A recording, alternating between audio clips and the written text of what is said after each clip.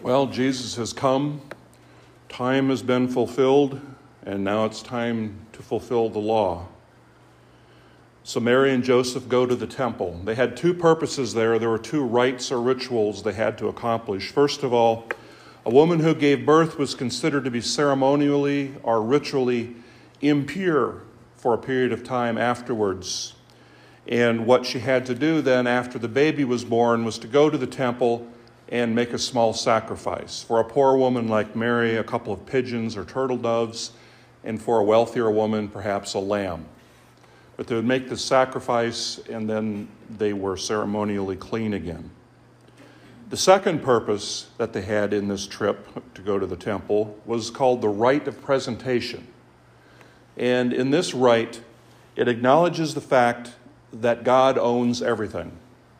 The first fruits of all of our harvest and even of our children belong to God.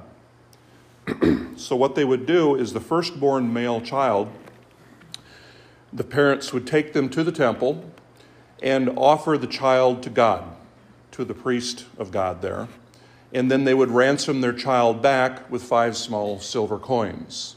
This was simply to drive home the point that everything belongs to God, including your firstborn male son. The temple that they went to had originally been built about 1,000 years earlier by King Solomon. And then about 500 years previous to this, it was destroyed. The Babylonians came in, they destroyed Jerusalem, they carried away all the Israelites, and they destroyed the temple. But before they destroyed the temple, the prophet Jeremiah saw them coming, and he took the Ark of the Covenant, which was in the temple, and he carried it away. Now, the ark was normally kept in the innermost part of the temple. It was the most sacred part of the temple. They called it the Holy of Holies. And in this ark, they had the stone tablets with the 10 Commandments. They had a sample of the manna from the desert, and they had the staff of Aaron. And not only those 3 odd things were in the ark, but the most important thing in the ark was the presence of God. God existed on earth in that ark in a way that he was not anywhere else on earth. There's a story in the Bible about how someone touched the ark without authorization and was killed instantly. This was the very presence of God on earth was in that temple. Well, now Jeremiah carried it away and hid it somewhere, and no one ever found it again. And to this day, no one knows where that ark went. So from that point, 500 years before Jesus, up to the time of Jesus, God was not really present in his temple in the way he had been before. And this was a terrible sorrow for the Jews to realize that God was not in their temple in that way because the ark was not there. And they were constantly praying that God should return to his people. Well, now, what happens in today's gospel? Who comes walking into the temple? God himself. The very presence of God, the Son of God, the second person of the Trinity comes in, being carried by his mother. Now his mother, because she bore him in her womb and she was carrying him in her arms this day, we call her the Ark of the Covenant, because Jesus is the new covenant between God and his people, and Mary was carrying him, so she was the new ark. So on this day, the ark comes back in new form. In the presence of God comes back in new form, in the person of Jesus. And this is what the 2 prophets noticed here. They were the only ones to notice. No one else in the temple had any idea what was happening that day. But Simeon and Anna, because they were in the Holy Spirit, because they were close to God, let them recognize who Jesus and Mary were. And they gave praise and thanks and worship, as we heard in today's gospel. This is the Feast of the Holy Family today. And one of the members of the Holy Family doesn't get as much attention as he probably should, and that's St. Joseph. You may have heard Pope Francis has declared this the year of St. Joseph. So we spend more time thinking about him and his role and what he's doing in salvation history. St. Joseph was, I think, a man's man. He was a man of action. I'm sure he spoke a lot in life, but the Bible does not record any of his words. What the Bible does record is all of the actions of Joseph.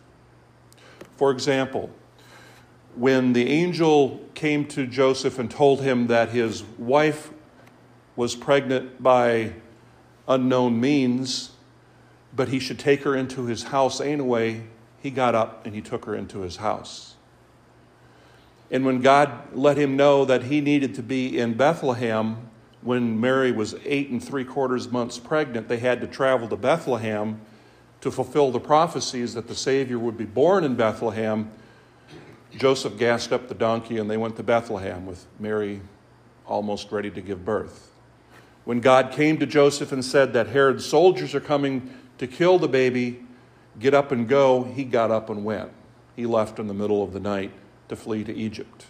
And when it was time to come home, God told him to come home, and he came home. Joseph has the thing that all of the saints have. The common denominator among all the saints is they let God work in their lives and they do God's will. And because of the prayer life that Joseph had, the closeness he had to God, he could recognize God in a dream, that it was really God and not just some strange dream he was having. He recognized God and he trusted God so much that he did all of these crazy things just upon the word of God. And that's what a saint is someone who lets God work in their lives so freely. St. Joseph was an important part of the Holy Family. As wonderful as Jesus and Mary were, they needed someone to put bread on the table. They needed someone to put a roof over their head. Jesus needed a father or a stepfather to help raise him, to teach him his prayers, to teach him how to hold a chisel and cut a straight line. He needed someone to teach him a trade, because Jesus didn't start his ministry until he was about 30, so he probably spent 15 years working in construction as a good, honest trade that his father taught him. St. Joseph and the Holy Family have another purpose for us today. They are examples to us of what a family should be, and St. Joseph is what a father should be. We need an example, a good example of families, because as you can see, you can look around, you can see that our families have been totally deconstructed in the world today.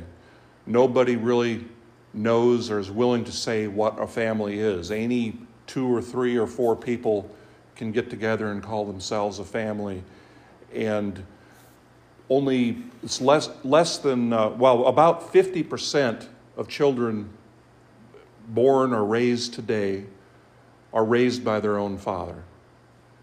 And we can see the results of that in our society. We can see it on our evening news. You can watch our cities being burnt down by these people. You can see them sleeping on the streets. You can see that our prisons are full of these people who have been raised in a tragically broken family.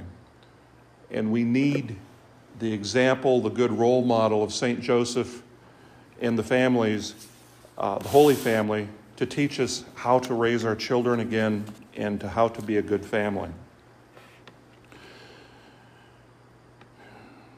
Jesus was raised by Joseph and Mary, and he was brought up in the tradition of the Jewish people, but yet he took that forward into the Christian life. But Mary and Joseph fulfilled the traditions and the laws of their time. They didn't just say, well, no, we've got Jesus now. We don't need to follow the old Jewish laws and customs. You can read here in today's gospel, they were fulfilling those customs. Now, as a father, there's more to being a father than writing a check. And there's even more to being a father than playing catch with your son or having tea parties with your daughter. Most important part of fatherhood is spiritual leadership of the family. Too many men today think that religion is women's work. It's not. Religion is a man's work. Children watched their parents, but most especially, they watched their father as an example. And that is why a father is set over his children in a place of honor. And that dates from being the spiritual head of that household. Just as Joseph was the spiritual head of his household. Even though Mary was there, and we know how wonderful Mary was and how perfect she was born without original sin. She bore Jesus in her womb. She ascended into heaven, body and soul. She's been crowned queen of heaven and earth. But who is the spiritual head of that household? It was St. Joseph.